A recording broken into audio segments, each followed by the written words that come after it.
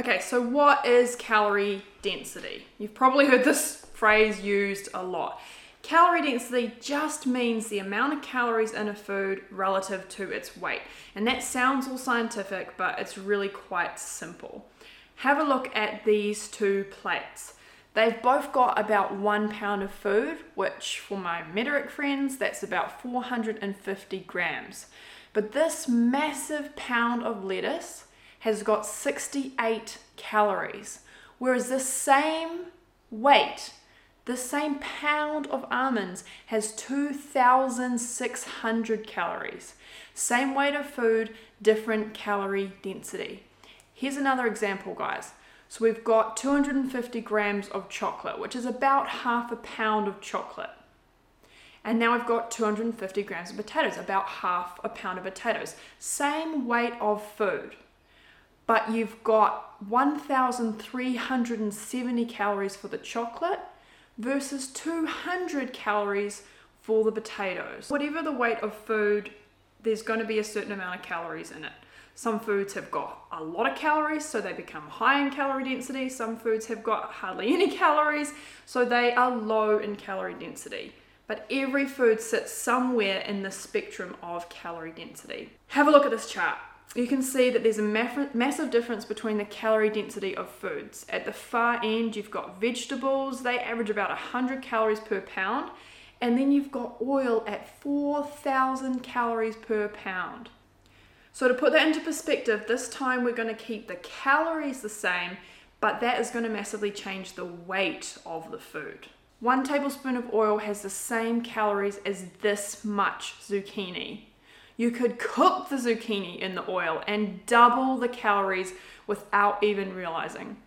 In the same way, you could also cut out the oil. And if you've got oil in your diet right now, you could potentially save hundreds of calories a day without any added hunger. So one is going to help fill your stomach, while the other is going to fill up your calorie needs very, very quickly without even registering in your stomach. So when you're thinking about calorie density, it's all about thinking, how do I get more food for less calories? And this is seriously the key, guys. All right, so here's something really interesting. When people are studied, they tend to eat the same amount of food. So that's actually between 3 and 4 pounds. And it doesn't matter if you are someone who eats 3 pounds, it doesn't matter if I'm someone who eats 5 pounds. What matters is the amount of food that we like to eat as an individual stays pretty consistent. People don't really cut portion sizes long term. We increase them over time, and this has been shown in how things like McDonald's portion sizes have gotten bigger, and we do seem to be eating slightly more food, but that amount of poundage that you normally eat stays relatively consistent. All right, so you guys know the most basic fundamental of fat loss, that you must be in a calorie deficit if you want to burn those stored fat cells as fuel. So if that is true, then if you could reduce the amount of calories from what you're eating now, if you are maintaining your weight, if you can tip that energy balance so that you've reduced your calories, then you should be able to burn fat, right? And this is where calorie density is going to be your best friend. So we've talked about how you eat a similar amount of food every day. If you can reduce the calorie density of the food, that's going to reduce the calories in that 3 to 4 pounds of food. And if you can reduce the calorie density, then you can get into a calorie deficit. And if you get into a calorie deficit, you're going to start burning fat. And this is why this is so key, because you do not need to know how many calories you eat right now. You do not need to know a number. You just have to reduce the calorie density of your meals until you start seeing fat loss, and then you continue with this lifestyle really until you get to where you want to be. When you can change the calorie density and consistently do that, this is the key to you being able to eat more food and being able to still lose weight. So do you remember that ballpark figure that we talked about, around 1,800 calories a day for most women to be in a 25% calorie deficit? So this is what about 1,700 calories looks like on a high calorie density diet. It's really not much food. And when I was weighing and measuring this out, I felt so sad and so shocked for people who try and count calories without understanding calorie density. You would be definitely going hungry if you try to stick to a 1700 calorie meal plan eating a calorie density diet like this. This little jar right here is oil. You could cook your potatoes or whatever you're eating in that oil and be adding hundreds of calories a day without any extra fullness. So in contrast, if you have a look at this 1700 calorie day using a low calorie density diet, you've got a ton of food that you could eat for 1700 calories.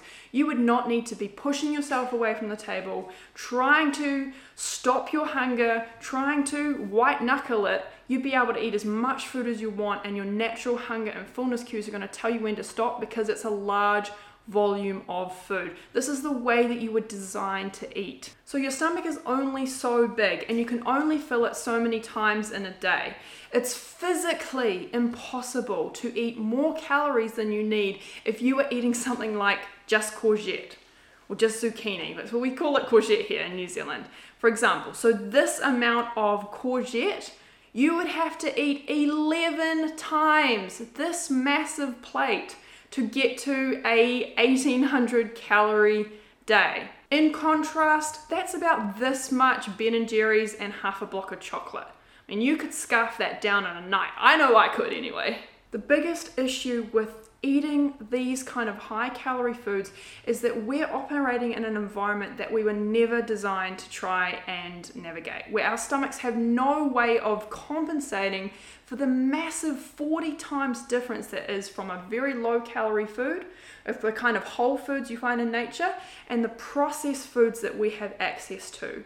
It is so easy to be eating thousands and thousands of calories more than you need, and even small amounts of these higher calorie foods are going to mean that you can't get into a calorie deficit or at least stay there.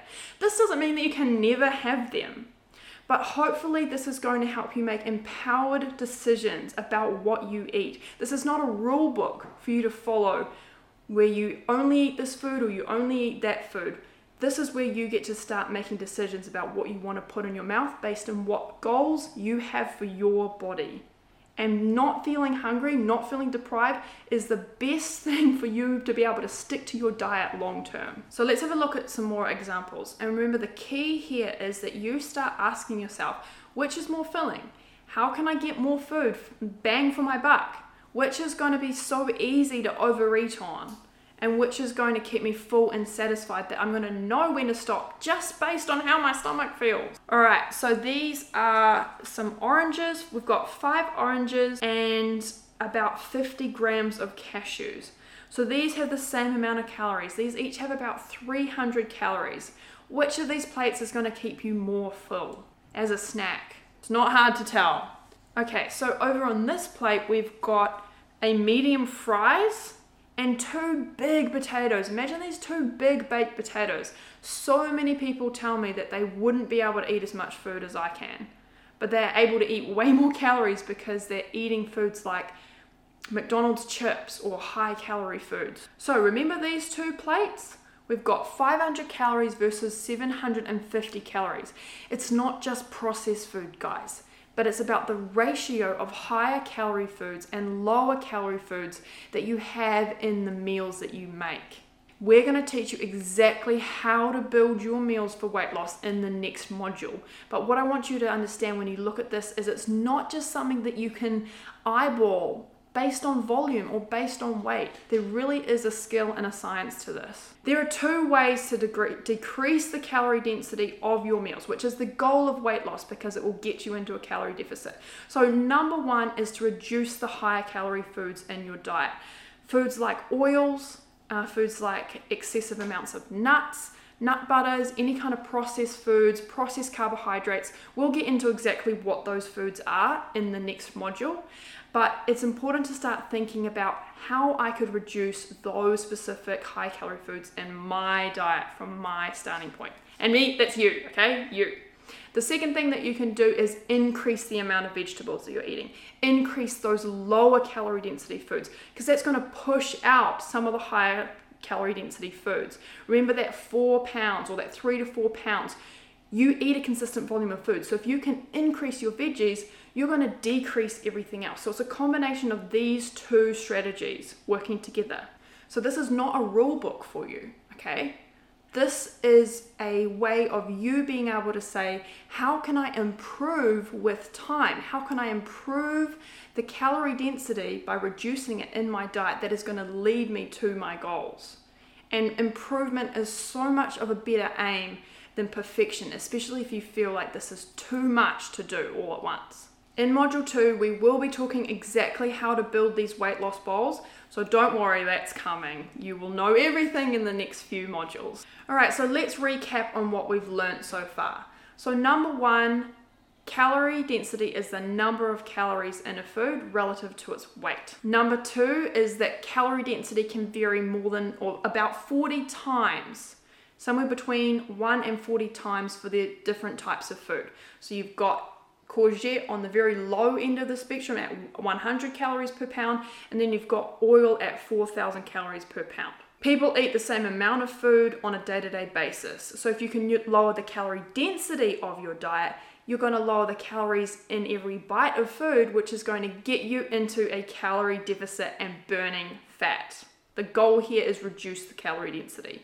Number 4, reduce the calorie density, reduce the calories, get into a calorie deficit, lose weight. The shift here is that you stop worrying about portion sizes, the amount of calories that you're consuming, and focus instead on reducing the amount of calorie density of the foods that you're eating now. This is so key so that you can work with your natural hunger and fullness cues, not against them, because deprivation and feeling hungry is not going to let you stick to any kind of diet long term. In the next lesson, I'm going to be showing you how to tell the calorie density of any food in minutes. All right, so now it's time for your action step.